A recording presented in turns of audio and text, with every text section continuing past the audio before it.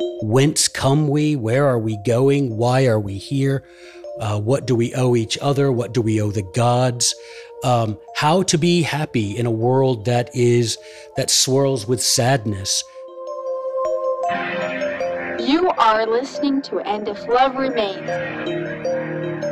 a unique show spotlighting people, ideas, science, culture, and art.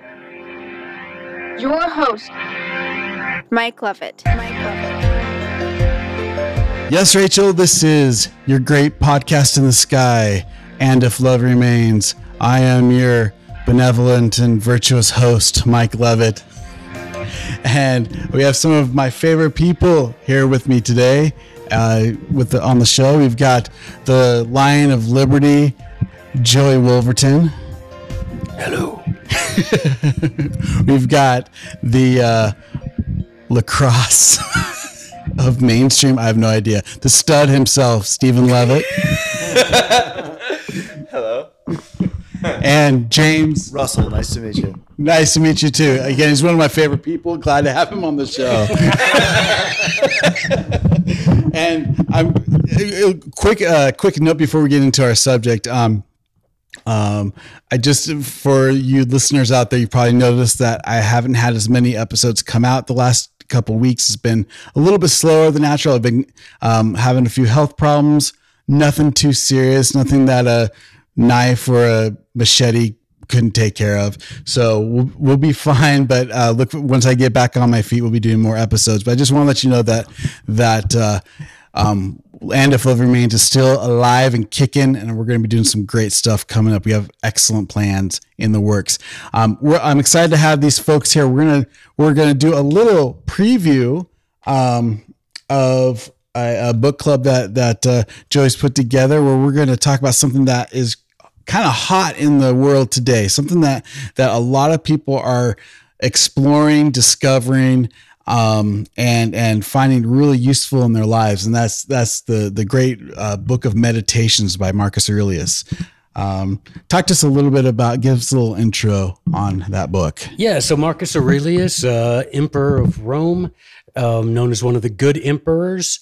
If they have to put good in front of it, it's kind of like when they have to put male in front of your job, male nurse.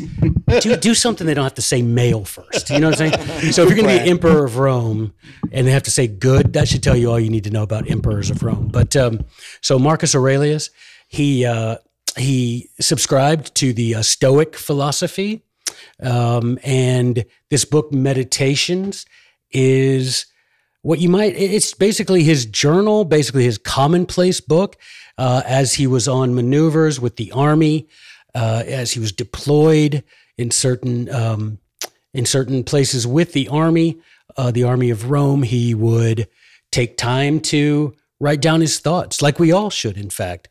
There's no doubt that someday, there will be somebody who today is, hid and unregarded, who centuries from now, someone will study that person's commonplace book, that person's journal, provided that you do the things that Marcus Aurelius did, which is in Meditations, is really think deeply about what does it mean to be alive? What is the obligation of a human being? Whence come we? Where are we going? Why are we here? What do we owe each other? What do we owe the gods? How to be happy in a world that swirls with sadness. Even if one is, to use the famous Judge Bork's phrase, even if one is slouching toward Gomorrah, how can one bear it with equanimity? How can you be sort of, and today the word stoic has come to mean emotionless, practically, right? Which Marcus Aurelius would, and he absolutely expressly denies that charge in Meditations. He says emotionless are the ignorant or the pretender, right? Those people are emotionless. What he's saying is conquer your emotions, make them fit to whatever's happening, right. Not to get too high, not to get too low, but appreciate the thing for what it is. Isolate the impulse, whether it be good or bad. Why is it good or bad? Are you saying something is good because of the provenance of that thing? And if so, that's wrong, right? That doesn't make something good or bad. And so to my way of thinking, I have always, since high school, being introduced to this, wanted to be Stoic. I find it most resonant with my nature, that I like the philosophy. And Marcus Aurelius, I'm like Mike said, we're going to do a book club this summer, beginning the 1st of June, Thursday, the 1st of June, live via Zoom at 6 p.m. Central for an hour every week. And we're going to go through meditations and just have really, I hope, what become inspired and inspiring conversations about this. I think that, as Mike said, the philosophy itself has become contemporarily rejuvenate because of people like Jordan Peterson. There have been any number of Stoic tracks written lately, lots of popular YouTube channels about being Stoic. And I think we will go a long way toward rehabilitating that word in the minds of those who think Stoic equals robot, automaton. It does not mean that in any way. I think it does, not necessarily that you have to be a man to be a Stoic or to have that philosophy, but it is a very manly philosophy. It is a philosophy that's going to get you through difficult times. It's a very masculine, let me say, philosophy in my mind. Right. Well, the very word virtue, is vir, manly. And I think Marcus Aurelius certainly would agree with you. He would say that women don't have the need for some sort of Stoic filter, right? Because of the differences in their nature, the differences in their calling. He makes that a point in one of the notebooks, one of his little entries in his journal here, that women don't benefit as much as a man would from the Stoic philosophy, because their lives are spent in endeavors not requiring that, as well as the fact that their natures require them to be a bit more expressive of their passions, because that is how one is nurtured. That is how one needs one's mother to be, one's wife to be. And so men, yes, certainly. But I think that's one of the reasons why you're seeing an uprise today in that is in a society that is absolutely, destroyed or tried to destroy any idea of manhood or masculinity, calling it toxic and otherwise. I think people are finding this kind of philosophy, grasping onto it as a way to say, no, it's okay to have a philosophy that points out the virtues of man and what a man is and what a man could be. Yeah, I think the entire concept of the toxicity of masculinity, evaporates under the light of the fact of etymology, the fact that virtue itself means manliness. Well, what does that mean? There are certain callings that one has placed upon him, if you will, by, as Marcus would say, the gods or the universe places upon male human beings a different sort of set of obligations. They have to negotiate the earth in a different way than women do. And so the Stoic philosophy benefits them more directly than it would a woman. Right. And I think that I would really, like I say again, I really hope we can rehabilitate the notion of Stoicism, because there is a bit, and I don't mean to use this in the way that the woke crowd uses it, but there is a bit among some, stratum there in the spectrum of men who would use the term Stoic for themselves and use it incorrectly. They turn to this, they take this one sliver out of the tapestry, that being this in control of one's emotions, and yet they ignore the rest of this rich tapestry that is Stoicism. And so maybe we can rehabilitate that. We can take some guys who by nature feel, I want to be Stoic. I recognize the attractiveness, as it were, of that philosophy, but have them take it on whole cloth, as it were, not just bits and bobs, but take on the entire mantle of Stoicism, which I think everybody benefits, right? Right. You're a better human being, much like, I suppose you could say, with any philosophy whose aim is to improve yourself as a human being.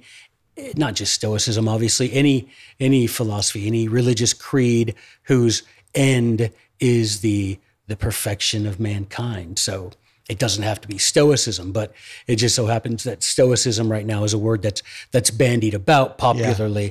So I think reading together Meditations and this latest translation by Robin Waterfield is such a good translation.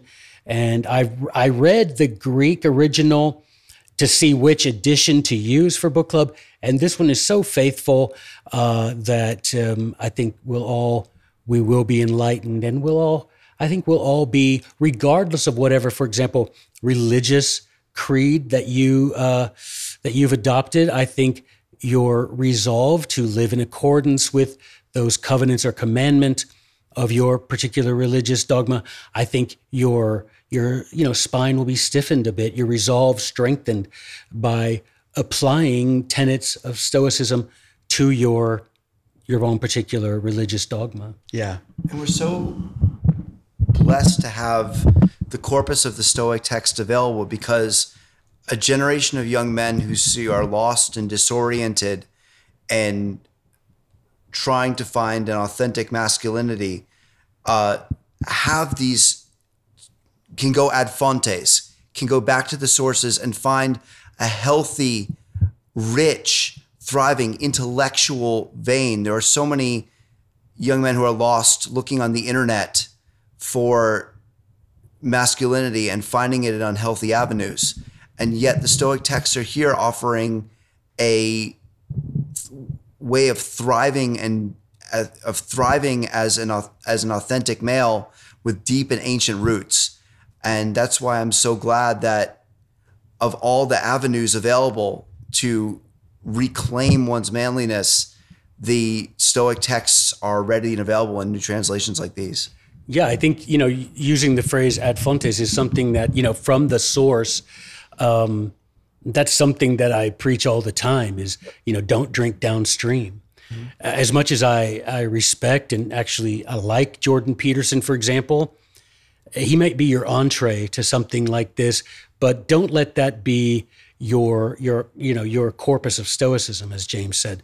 We actually have this available in English. I mean, if you're going to use the Project Gutenberg or Online Library of Liberty has a free edition, you can read all the entire corpus of Stoic text, you can read for free in English 24 hours a day, which I think with that comes a bit of accountability.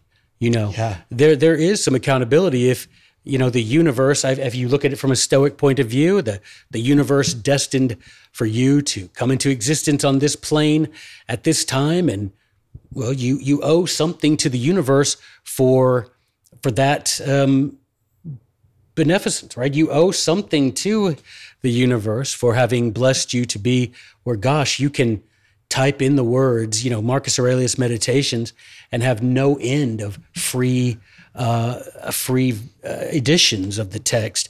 And you needn't read Greek. Don't drink downstream. Get your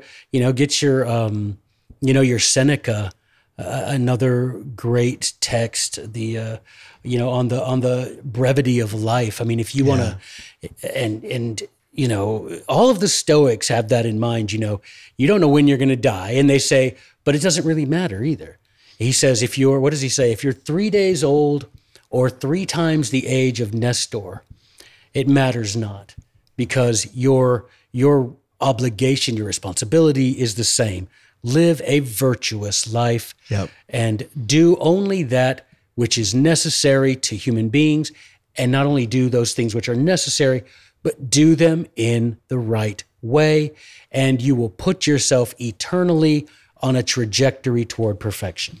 Again, these ideas, like they totally echo I was just thinking about the movie we saw, RRR, with there's a scene where one of the where he's the main characters, one of the main characters is in prison, and he's doing and he recites a I can't remember a Sanskrit text, which basically said, I don't care about the the end of or the reward or getting the goal. What matters is that I do the thing that that's a very kind of stoic idea of like, you just, where you are is where you are. As Gandalf said, you can't control what time you're put in. What you can do is control what you do with the time that you have.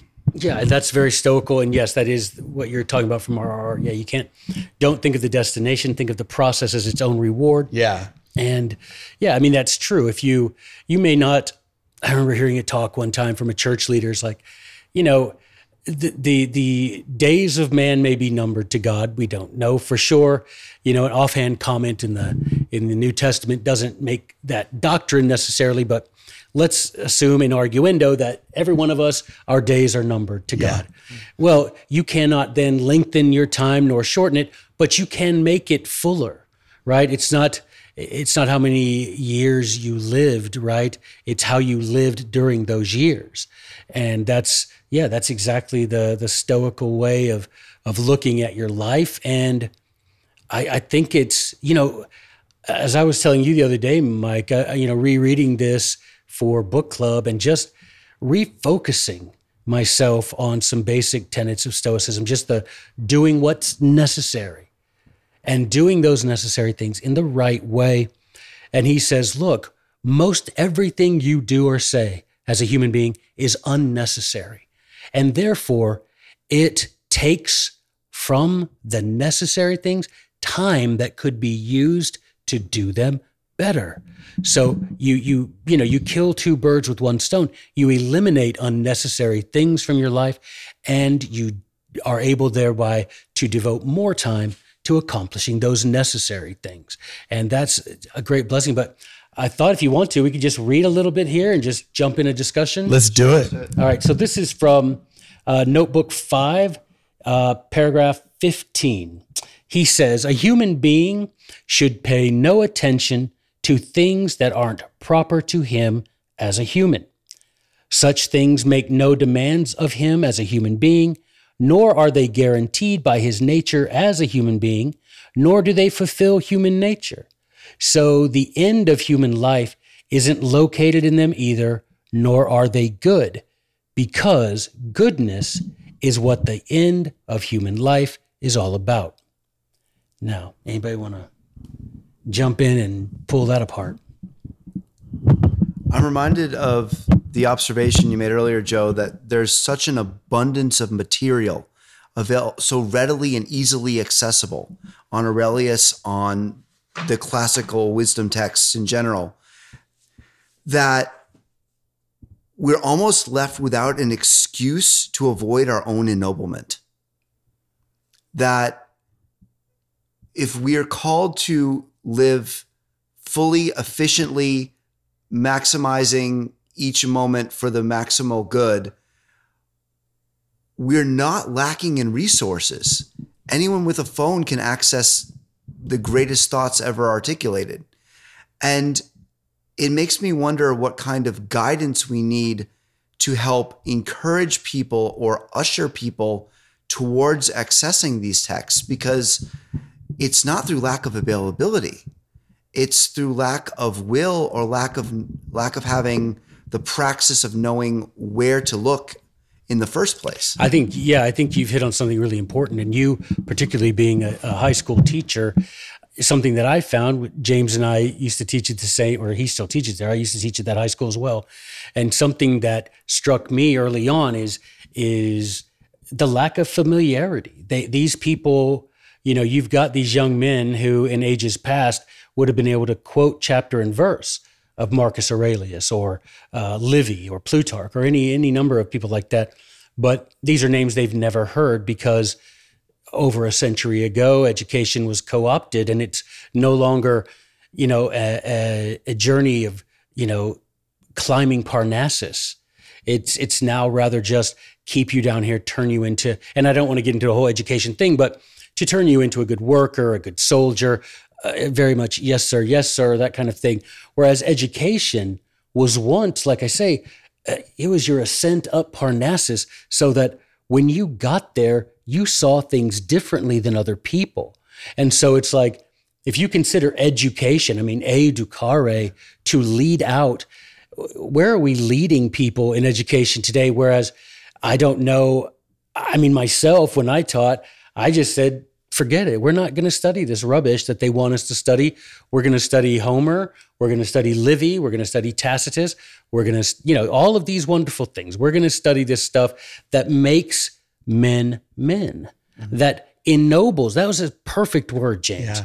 We are left without excuse if we go from being ignoble to ignoble. It is our own fault, and it is my personal belief that we will be held accountable, not only for the so-called bad things we did, but for the good that we could have done and did not do. And to me, that means accessing, there's no excuse to be involved in anything, as he just says, anything that doesn't propel you toward the purpose of human life. And the purpose of human life is what? Goodness. Right. There's no reason to be. But here's the thing. There's two things. And one thing was touched on, both of you touched on, which is that they just don't know. And there are few, if any, mentors available to show them the way.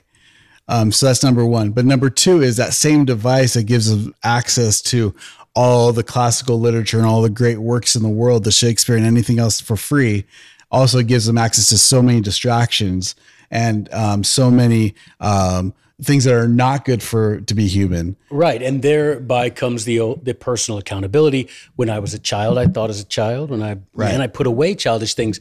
So, and this comes with the Stoic concept of nothing is per se good or bad, right? This phone, is it good? Well, do you put it to good use?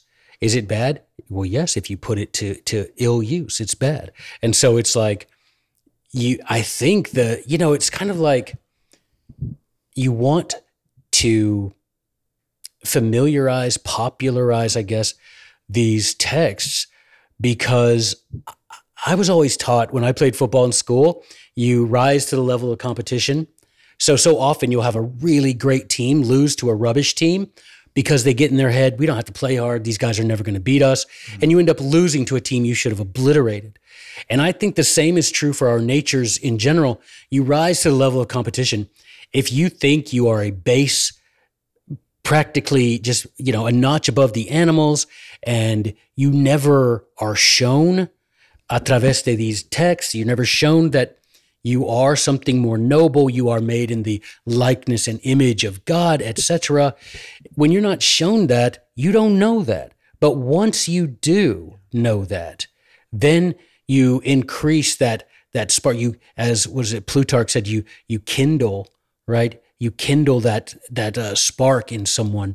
And I think that putting into play what Marcus says here, what is necessary to humans?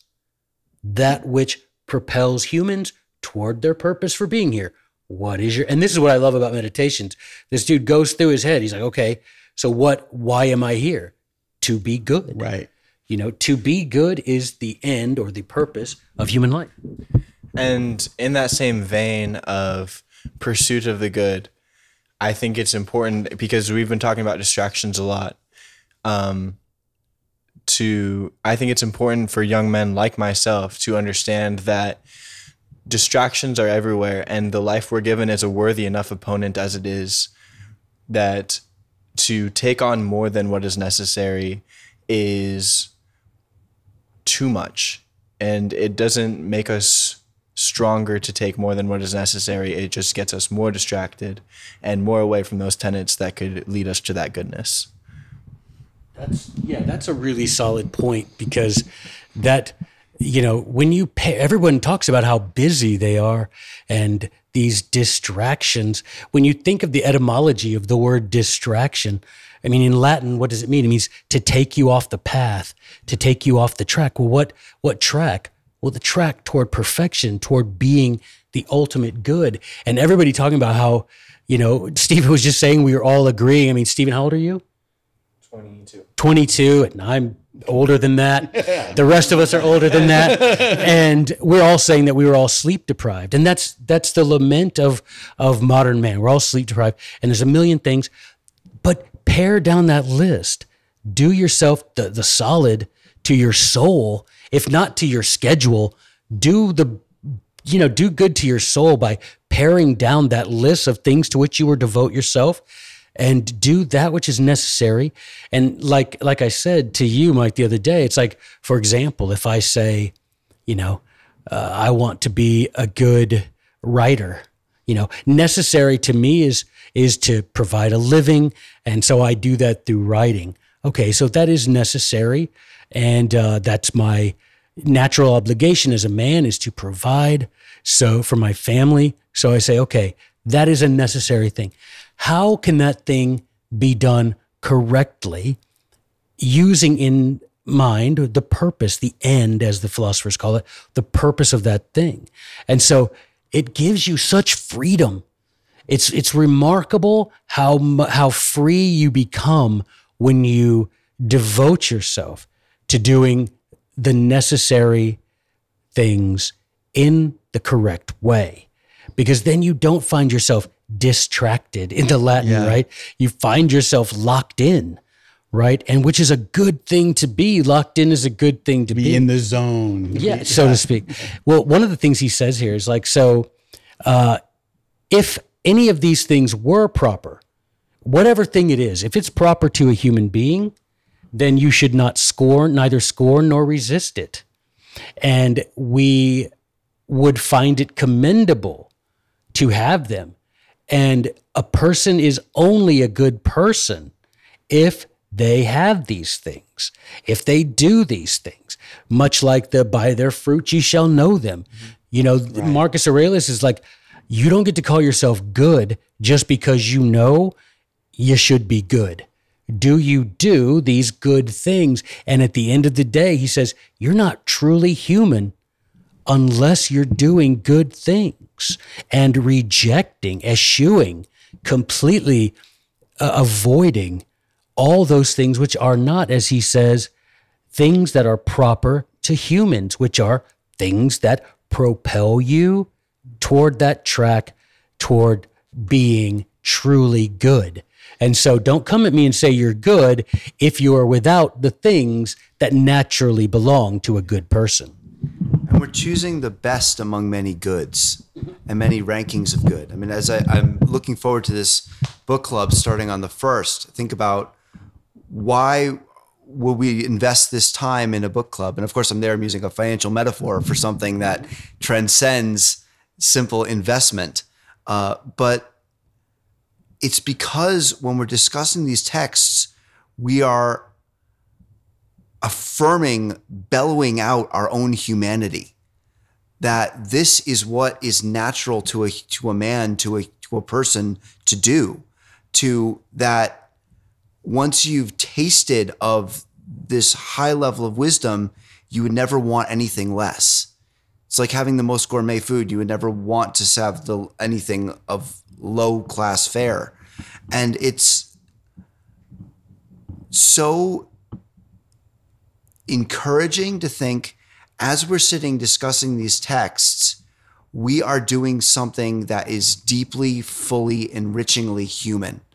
We are living out the calling to be a man in this time.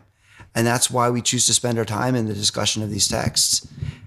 And become, like you say, we become more literally virtuous by doing it. Yeah. This is your calling. This is you putting in your arsenal the weapons that you will need to fight against those powers, principalities that would have you accept a baser, a lesser nature. than what you have.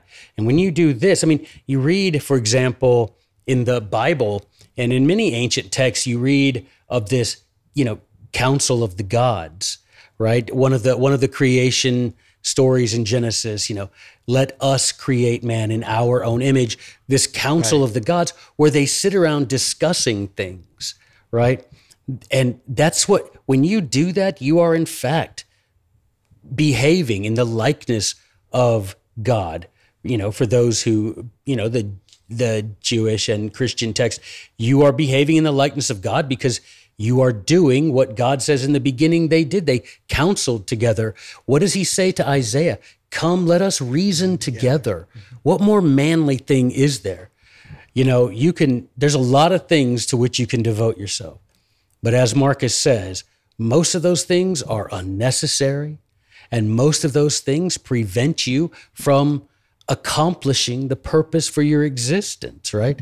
And that includes any number of things. I'm reminded of that saying by, from Mississippi. What's his name? The author? My mind is blanking. What's his name? Faulkner. Thank you, sir. William Faulkner, who says you have to kill your darlings. Yes. Yeah. So sometimes you have to get rid of those things that you really enjoy because those things are hampering your progress. They're making you, you want to talk about alpha and beta. I don't know. I think alpha male discussing Marcus Aurelius, beta male, playing video games, for example. I mean, you think of the things that maybe you love, but maybe are not assisting you in this grand journey toward perfection. I just want to real quick point out a nuance that I'm seeing in this conversation that I really love as we talk about the best things for each of our different souls and each of our different human natures, because it's really interesting to me listening to Joey talk about the ennobling of us and the pursuit of goodness as almost a pursuit of a breaking of chains and of a freedom and of becoming who we're truly meant to be as men in that virtue. And at the same time, in a similar vein, but such nuancedly different, listening to James talk about the passion of seeing the light as a personal gift, and just to see those things work towards the same purpose and towards the same goals, and to see how men together, when we sit down and reason together, how these nuances can come forth and bless so many people in so many different ways, is really just inspiring to me as a young man. I think that's the perfect description of why, as Christians, we're commanded to fellowship, is so that we can learn from each other these sort of the many colors, that the different hues of virtue, the different ways we can apply them. And, when it comes to pushing back against the darkness, there are two elements to that desire. There is not only to that quest, I guess, there's not only fighting the darkness itself, fighting against the darkness, but there is increasing the light. Mm. And so you can do both of those things a la vez if you sit around, because guess what? With the whatever we spend talking about this, that's an hour that I can say to myself, and my eternal spirit says, you just spent an hour doing the best thing you could have done with that hour. Whereas what would I have been doing otherwise? Any number of things that may have been nominally okay or passable and not sinful as such, but not good, using the word as Marcus would use it. So I have this benefit of now I am increasing the light within me. And I believe metaphysically light attracts light and virtue attracts virtue and wisdom draws wisdom to herself. And I believe that. And I think so. You have this two-edged sword, if you want to call it that way, the increasing of the light and then the fighting of the darkness as well, by saying to yourself, all right, I'm devoting way too much time to rubbish, to unnecessary things. And remember, things that don't make you human. And why are they not making you human? Because they're not assisting you in becoming ultimately what human beings were created to become. Right? Nigh unto God, as it were, right? And I wanted to read this little thing here because the whole positive and negative, right? Fighting against the darkness and increasing one's light. He goes on to say, so he says, if you do these good things, then that makes you a good person. And if you don't, then you're not, regardless of what you like to tell people. But he says, in fact, the more, now, so pay attention to these words, because these words are very, well chosen by him. He says, but in fact, the more someone deprives himself of these things or similar things, or even allows himself to be deprived of them, the better he is. Mm-hmm. So do you notice there's such nuance there? Not only that maybe you deprive yourself of them, of these things that detract from your quest toward ultimate manhood, ultimate humanity, toward the ultimate good, exaltation, if you want to call it, perfection. Not only are you good for, what does he say? What's the word he used? Depriving yourself, but perhaps allowing yourself to be deprived of them, which is an entirely different thing and requires a level of humility. Yeah, for sure. Right. I mean, how many times in our lives have we felt we've been deprived of something, only later to find out it's probably a good thing that we were deprived of that thing? Yeah. I mean, so much. But I think that's something that needs to be really, people need to pay attention to that, because today we have this notion, this overblown notion of autonomy that sometimes, prevents us from recognizing the wisdom of others. Mm-hmm. And by doing that, we are depriving ourselves of eschewing these things that detract. And it's particularly when it's said in a way that is uplifting, encouraging, as opposed to saying, you shouldn't spend 3 hours a night watching TV. Rather than say that, it seems more stoical to say, hey, you want to spend a little while reading Marcus Aurelius. Yeah. Which to me says a lot to me. If my dad, and I had a wonderful dad, but if my dad had said that to me, knowing how I thought of my dad, I would have thought, he considers me on some level capable of discussing these things, which would ennoble me. He would help me, he would deprive me of these activities, these pursuits, which do not propel me toward perfection. Again, twice the benefit. And if we just had those people, and if we could just humble ourselves enough to say, maybe someone has it more locked in than I do, that I'm not, there's no need for me to constantly reject good counsel just because it didn't come from within my cranium. Right. Particularly you probably should accept and maybe that's why he says, if you want to be deprived by someone of these things, consider the nature, consider the character of the person doing the deprivation.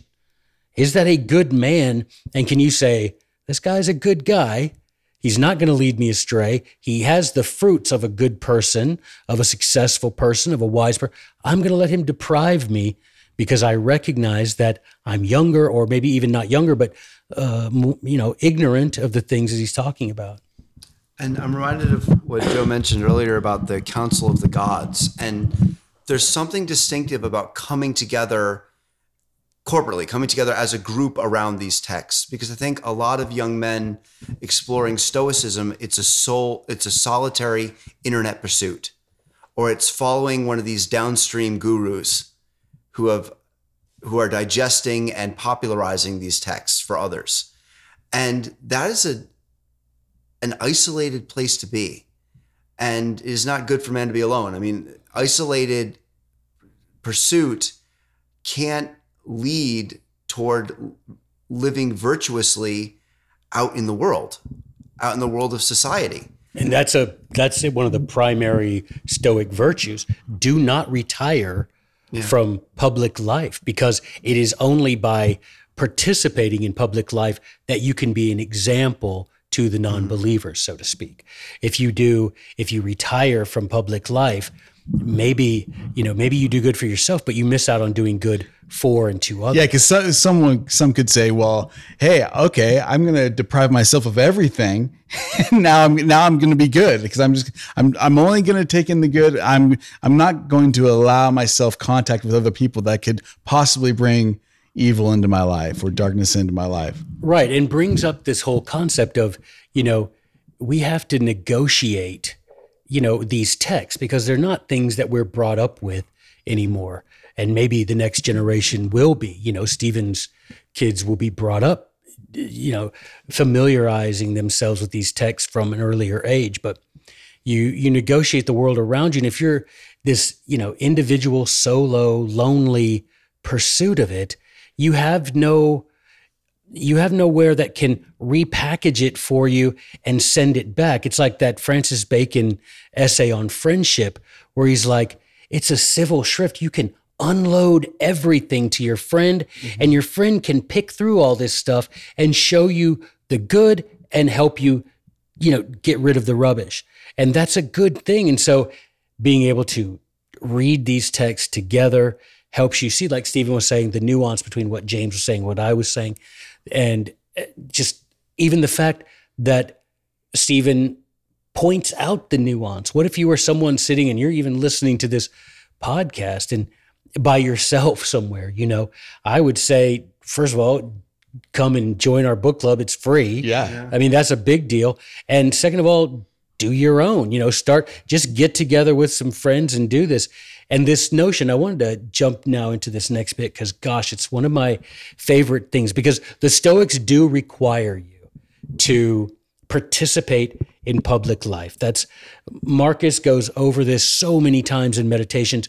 Do not withdraw. Man, you have Aristotle over there. Man is a political animal. We need society to thrive. We need it to achieve the highest, perfection of manhood. We need society. And then you have the question, though, well, in being in society, are you going to be surrounded, influenced by bad? Mm-hmm. Are you going to be less able to pursue the good because of the preponderance of evil that exists in public life? Well, here, Marcus has sort of an antidote or a warning, a forewarning of what to do. He says, because he talks about that, you cannot, deprive yourself of society. He says, your mind will come to resemble your frequently repeated thoughts. Mm-hmm. Your mind takes on the hue of your thoughts.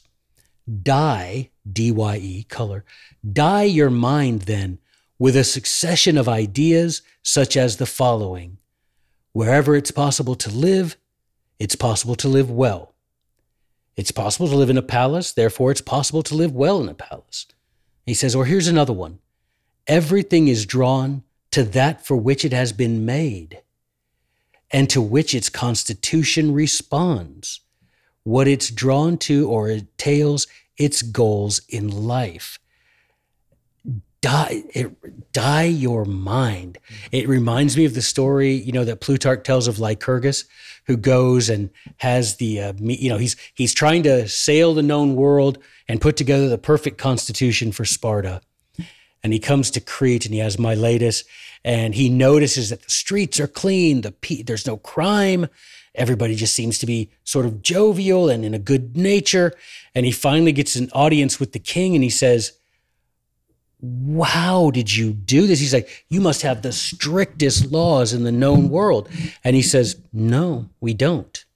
And he says, well, how do you get such virtuous people? He says, we surround them with virtue and they are insensibly softened to it, right? That phrase, insensibly softened, you will become insensibly softened, to use Plutarch's phrase, or your mind will become dyed according to that with which you surround it. That which you bring into your eyes will either increase the light of your mind and your soul, or in your ears, whatever, listen to or watch. That will either increase the power of your mind, the light of your mind, the light of your soul, or it will darken it. And it all depends on what do you surround yourself with? What impulses, what sights and sounds. For example, my latest told Lycurgus, even the songs we sing promote virtue, the plays we put on promote virtue, the stories we tell of our ancestors promote virtue. They are insensibly softened. And here's Marcus saying, look, you're going to have to be out in public life. How do you do it? Your mind will resemble your frequently repeated thoughts. Yeah. I mean, and what are you going to think about? You're going to think about the things you see and hear, the things that you with which you willingly surround yourself. And I always think about it like meat, like marinating meat. You know, you can marinate a steak for an hour and it'll take on a little flavor of the marinade. If you marinate that steak overnight or 2 nights, that flavor is going to sink deeper and deeper into the flesh there, the meat. And so I think that of our mind. And here he says, dye your mind, man. Color your mind by what you surround yourself, what you think. And so I think marinate in it, man. Marinate like we were talking about earlier. There's no excuse to marinate in garbage today. Right. In fact, that's what I was going to say is the mind. It's just like what you were talking about, with the phone is neither good nor bad. The mind is neither good nor bad. It is something that is a gift that has been given to us, but whatever we put into it, what we marinate it in is what's going to come out. And so if we marinate it in trash, that's what's going to come out. But if we specifically and decidedly decide to marinate it in the good, to marinate in stuff that's going to be uplifting, marinate it in stuff that's going to, be good for me and my children, that now we're talking about it being a good mind. Yeah. And not even just like what might come out of you, but what you begin to accept. Yeah. Like he says, everything is drawn to that for which it has been made. So wisdom attracts wisdom. Intellect attracts intellect. If you're constantly filling your head with rubbish, you'll be drawn to those situations. You won't be enticed to sit in a book club talking about Marcus Aurelius if your time is spent dyeing your mind, marinating your mind in lesser things, because everything is drawn for that which for has been made. Yeah. You bring that stuff in, that's where you're going to feel comfortable, and that's where you will stay. And it will just be, aggregate over time. And you find it, right? People say, I've been desensitized. That's a word people say, right? I listen to this kind of music and now I'm desensitized. I watch these kind of movies. Now I'm desensitized to violence. Yes, you are. Yeah. And it will become worse and worse and worse, right? Just as you're marinating in this and it sinks down, you can do that with good things. And remember, what is good? That which propels you along the path toward human perfection. The ultimate goal of mankind is to be good to each other, to be good to yourself, right? And he goes on and mentions a lot of things, but if there's one thing, dye your mind. And the way I always presented it to students is, what are you dyeing your mind in? I remember when I was at college and I had a professor, and man, this moment is seared. And you talk about marinate. My mind is marinated in this moment so many times because it's traumatized. I think I have PTSD from this moment. It's like I had this professor and he said, take out a piece of paper and write down the 5 things most important to you, right? So, people are writing family, education, religion, whatever, right? And he says, now, for the next week until we meet again, I want you to keep track of how you spend every minute of your day the next week. Keep it in a little separate book and just do that. And so we do it. We come back the next week. He's like, all right, this whole class period, I want you to tally up the minutes and what those minutes were devoted to. And then we get back and he says, okay, now I want you to see if any of those 5 things are represented in the 5 things that you spent your time on. Not one of mine. Not one of my top 5 activities, things to which I devoted my time, or any of the 5 things I said most important to me. And this is where Marcus Aurelius, any of the Stoics would say, it is not enough to live. You must live purposefully. You cannot just exist, man. That's what animals do. Trees exist. Rocks exist. You must do something more than that, right? We'll what is it from Addison's Cato? We'll do something more, Sempronius. We'll deserve it, right? Man is born to be great. Maybe so, Sempronius, but guess what? We're going to deserve great. We're going to merit that. And you do that by living purposeful lives, by rejecting those things which would distract you from that trajectory toward perfection, right? And just do it purposefully so that you don't come to the end of your life and you're standing there with God or whomever you want to think standing there at this tribunal and say, okay, these are the things I taught you were important. Let's look at the big board and see how you spent your time. Number 5 most popular devotion for you, and none of these things are on your board. Right. You can avoid that by what? By choosing to do good, by refusing to do anything that doesn't make you better, make you more manly, make you more virtuous, by depriving yourself of those things or allowing yourself to be deprived of those things, and to dye your mind in things that promote perfection in you. And it's living purposefully. And it's something that I think, you talk about pandemics, we have a pandemic of not living purposeful lives. Right. We just want to get through. To what? What are you getting through? Use this time to stand for something, to improve yourself. I mean, to Marcus Aurelius and the Stoics, that spirit part of you is eternal, and you want to continue eternally toward perfection. Well, you're not going to do that accidentally. Yeah.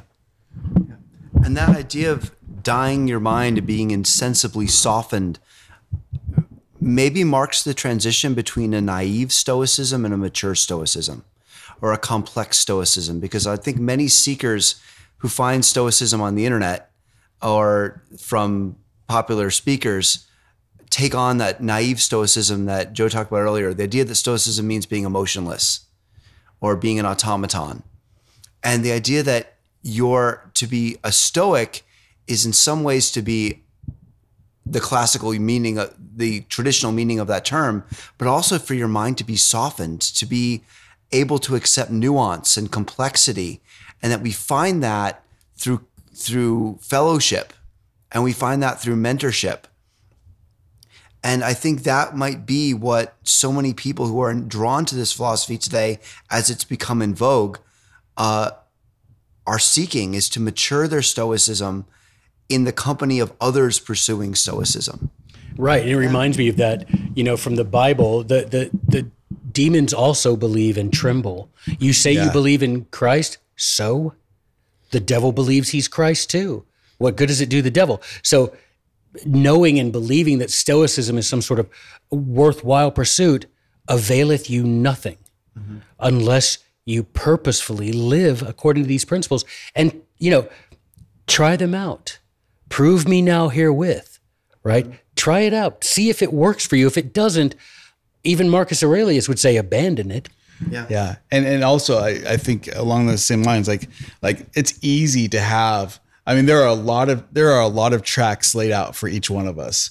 Yeah. And none of them, or hopefully one of them, but usually none of them are set down by ourselves. And that's the point. It's like, there's plenty of tracks that we can go on in the modern world. We can survive and we can get through life and live for the moment and do, get through the day every day. But until we're willing to lay down the track for ourselves, it's all, it's vanities. It's nothing. It's worthless. Yeah. He says, Marcus Aurelius says, you can judge a man by the object he pursues. Mm-hmm. To pursue impossibilities is madness. And it is impossible for bad men not to behave that way. So you judge a man by the object he pursues, and to pursue the impossible is insanity. Well, you have to define, I guess, sort of like we say in the law, the threshold question is. Yeah, what's impossible? The threshold question is, well, what do I want to pursue? Yeah. And then say, is that thing impossible? Why is it impossible? But the whole concept of you judge a man by the object he pursues. And of course, Marcus Aurelius, the Stoics say you pursue what? Wisdom, equanimity, justice, virtue, all of that. That's what you pursue. And with that pursuing, I think we see the difference between what it is to be men and to be humans at all, the difference between ourselves and the other things of matter on this earth. I was reading I'm reading the Metaphysics book by Aristotle right now, and he talks about the 4 causes or attributes of matter. He uses the words causes. I'm using attributes because it fits my brain better right now. But the 4 things that make something what it is first, its essence. Second, its matter and substratum and what it's made out of. Third is the source of its movement. And fourth is its purpose.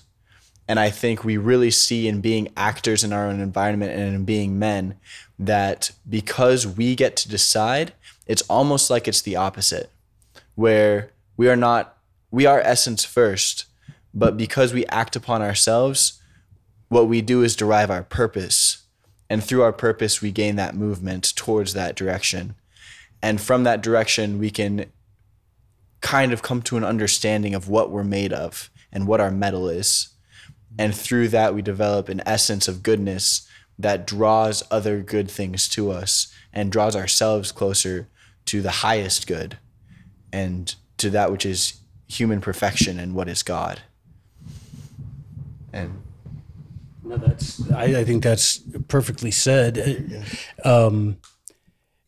And also recognizing, and so the next little bit here, we're coming up to one of the most famous, I guess, aphorisms of Stoicism. But he says, and this is a very Stoic thing. He says, obviously, he says, in themselves, the things of the world have no effect on the mind.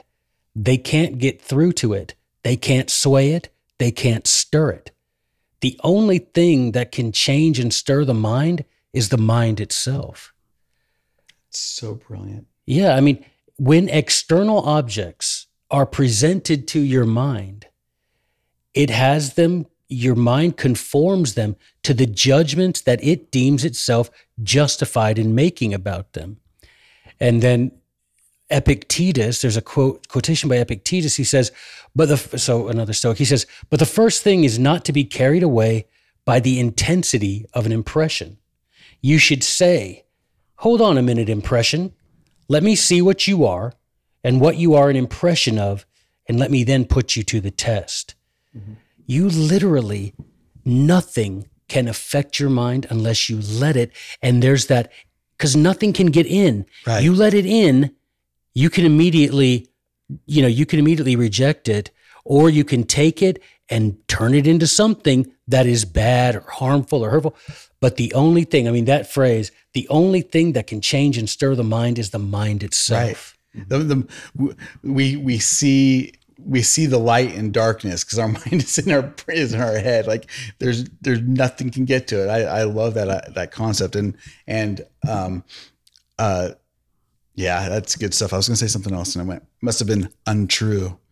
Well, it's John Milton, the mind can make a hell of heaven and a heaven of hell. Yeah. And I think that's absolutely true. And it comes to saying, am I going to let this thing, this person control me or not? It ultimately comes down to that, because if you sit and you marinate and you let that external thing now become internal, but not because by its nature it's in there, but you've invited it in and your mind has now turned it into something more powerful than it ever would have been otherwise, right? It takes your mind to that. So you can develop a mind that isn't, and this is that Stoic thing of not too high and not too low. There is high and low in the nature of existence as a human, but not too high and not too low, because you know of the transient nature of good and bad, of pain and pleasure, right? He says that. He's like, if you get addicted to pleasure, then what's going to happen? Well, then all pain is going to be super painful. If you get accustomed to pain, then all pleasure will be super desirable. And either way, that's going to lead you away from the path of perfection. Right. So avoid Well, that. it distorts what the thing actually is, which I love. Like see it for what it is and appreciate it for what it is, and not over sell it or think it's worse than it is, but it is. So here's getting into that famous aphorism. He says, the mind can adapt and alter every impediment to action to serve its own purpose. Something that might have hindered a task can contribute to it instead. Something that was an obstacle on the road helps you on your way. So the obstacle is the way. Now, this has become one of those things for me that has made such a difference in my life when you say, okay, this is an obstacle. Fair enough. But is it by accepting that it exists, right? If it's not something that came about because I made poor choices, but if it's just something that, came about because of cause and effect and, the fact that we exist with other people and we exist in the world, if there's an obstacle, too many people will say, well, I can't keep going down that road because it's an obstacle. Whereas Marcus would say, well, why don't you, maybe by climbing that obstacle, even though that's something you really didn't want to have to do, maybe by climbing over that obstacle, it gives you a view that you never had before of the road. Maybe by going around, you end up meeting someone who helps you on the road, all those things. And it's just the power of your mind. If this seems like an obstacle, turn it into something that without which you wouldn't have been as able to carry on down the road. Yeah. And that challenges the idea of the Stoic as the hard flint-like man, because those obstacles can be our own flaws, can be our own impediments, our own difficulties. And that's not saying we shouldn't address our flaws. It's saying that through our weaknesses and our flaws and our human frailties can themselves be among the obstacles that are the path we're pushing forward.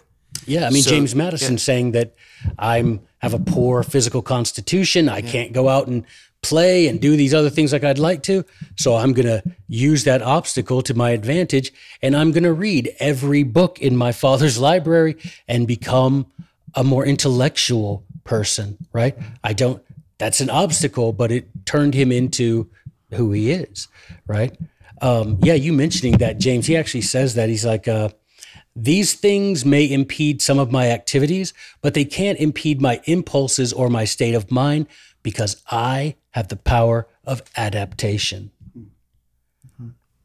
I mean, that's the most non-stoical flint, rock-ribbed doctrine. It's like, look at this thing and say, let all the other yahoos say that this is an obstacle. Yeah. Don't let it. You have the power you have a powerful mind.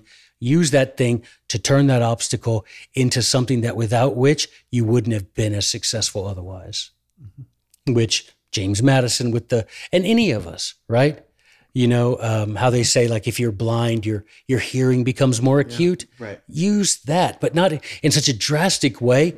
But, if you come from a poor family, well, you don't have the time and money to be surrounded by possessions that will possess you. You have more free time through poverty, as it were, right? So devote that free time to doing any number of things. But then most people will say to themselves, they won't say, I have a powerful mind and I can adapt. They'll use it as an excuse. Mm-hmm. They'll say, I was raised poor. My father was an alcoholic. Well, maybe your father being an alcoholic made it where you never touched the stuff because you realize the damage, the destructive force that it is. Why wouldn't you look? The Stoics, if you're really a Stoic, you would say, thank God for that, because of that, I'm a better man. That obstacle became the way, right? And you can look at it in any number of things because what? I have the power of adaptation. I'm going to take this thing that the wider world would call an impediment and turn it into an advantage, And that's the Stoic way. The Stoic way is saying nothing but nothing will keep me from pursuing perfection. The only thing that can stop me is me. Right. Nothing else. Not another person calling me names or trying to get in my way, right? None of that. Not any physical impairment, not any poverty. Nothing like that can get in the way. You're sick? Swell. Take this time that you're down, read all the things you've always said you would read if you had time. Well, now you have time, mate. Yeah. You're sick. Do those things. Turn those apparent disadvantages into advantages. Have you changed the nature of the thing? No. You've changed. You've adapted yourself, right? And that's power. That's power about anything, Mike. Yeah. If you grow up in a house with nothing, no book. I wish I had 1,000 books in my library, but all you have is the Bible. Dude, you should know the Bible better than anyone else, right? Yep. Simple as that. There's that story of de Tocqueville when he comes to America, and he's out in West Tennessee in the he calls it the primeval forest.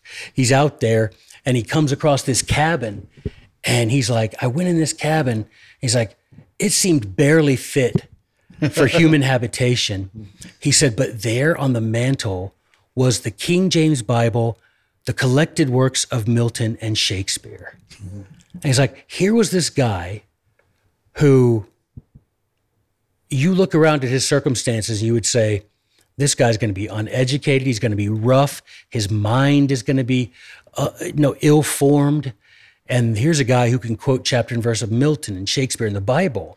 Yeah. So go and do thou likewise. If whatever that obstacle is, make it the way, and it's a liberating doctrine, man.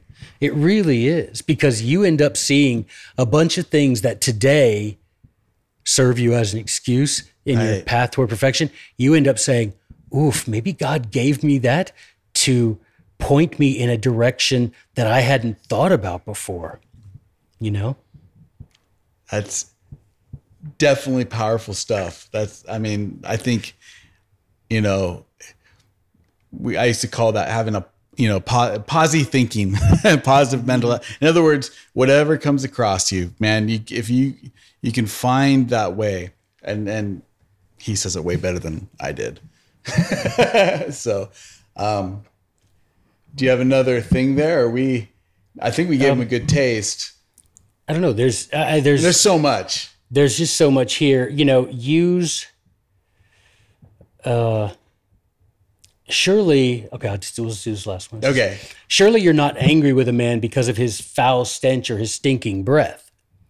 What good will that do you? That's just the way his mouth is. That's the way his armpits are.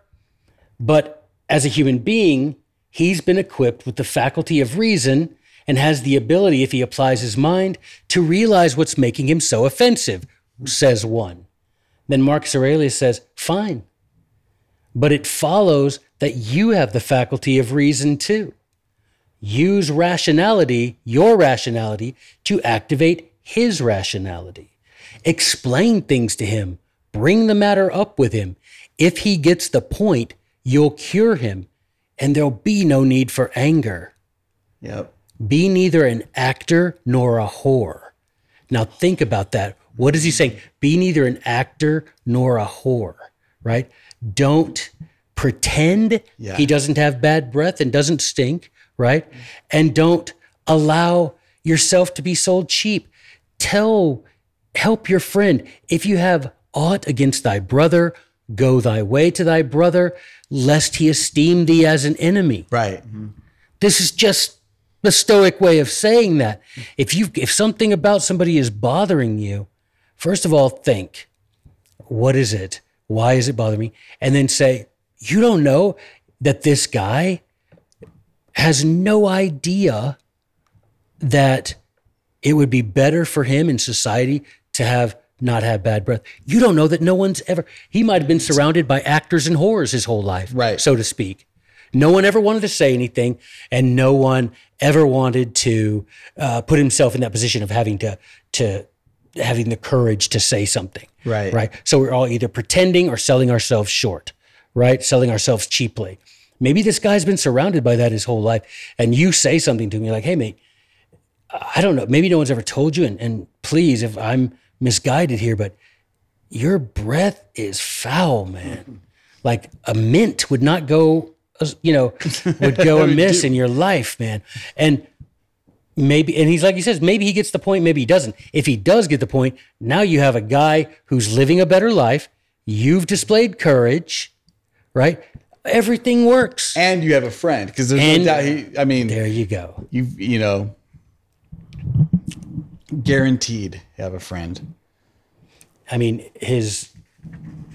no one can stop me from acting the way I want to act.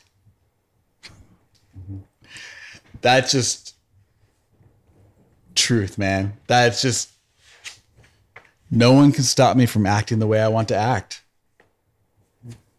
So you better know what you want and how you want to act. Right. And be confident in those things which you are pursuing. Yep. Pursue them purposefully. Realize that there are things in this world that are necessary, that are unnecessary. Pursue the necessary. Pursue them in a good way. Be good to people. Be courageous. Exercise the power of your mind to adapt to things. Turn obstacles into advantages. And more than anything, man, take the opportunity, the blessing that you have of living. I mean, you look at this as the obstacle being the way. Everybody always talks about how ready access to this piece of glass in your pocket leads people to distractions and to perversion. It also can lead you to the best books ever written. Mm-hmm. Make the obstacle the way. Don't give me this rubbish that, you don't want to read it online. You just don't want to read it, mate. Yeah. That's what it comes down to, Because if you wanted to, you would. Because no one can make you act a way you do not want to act.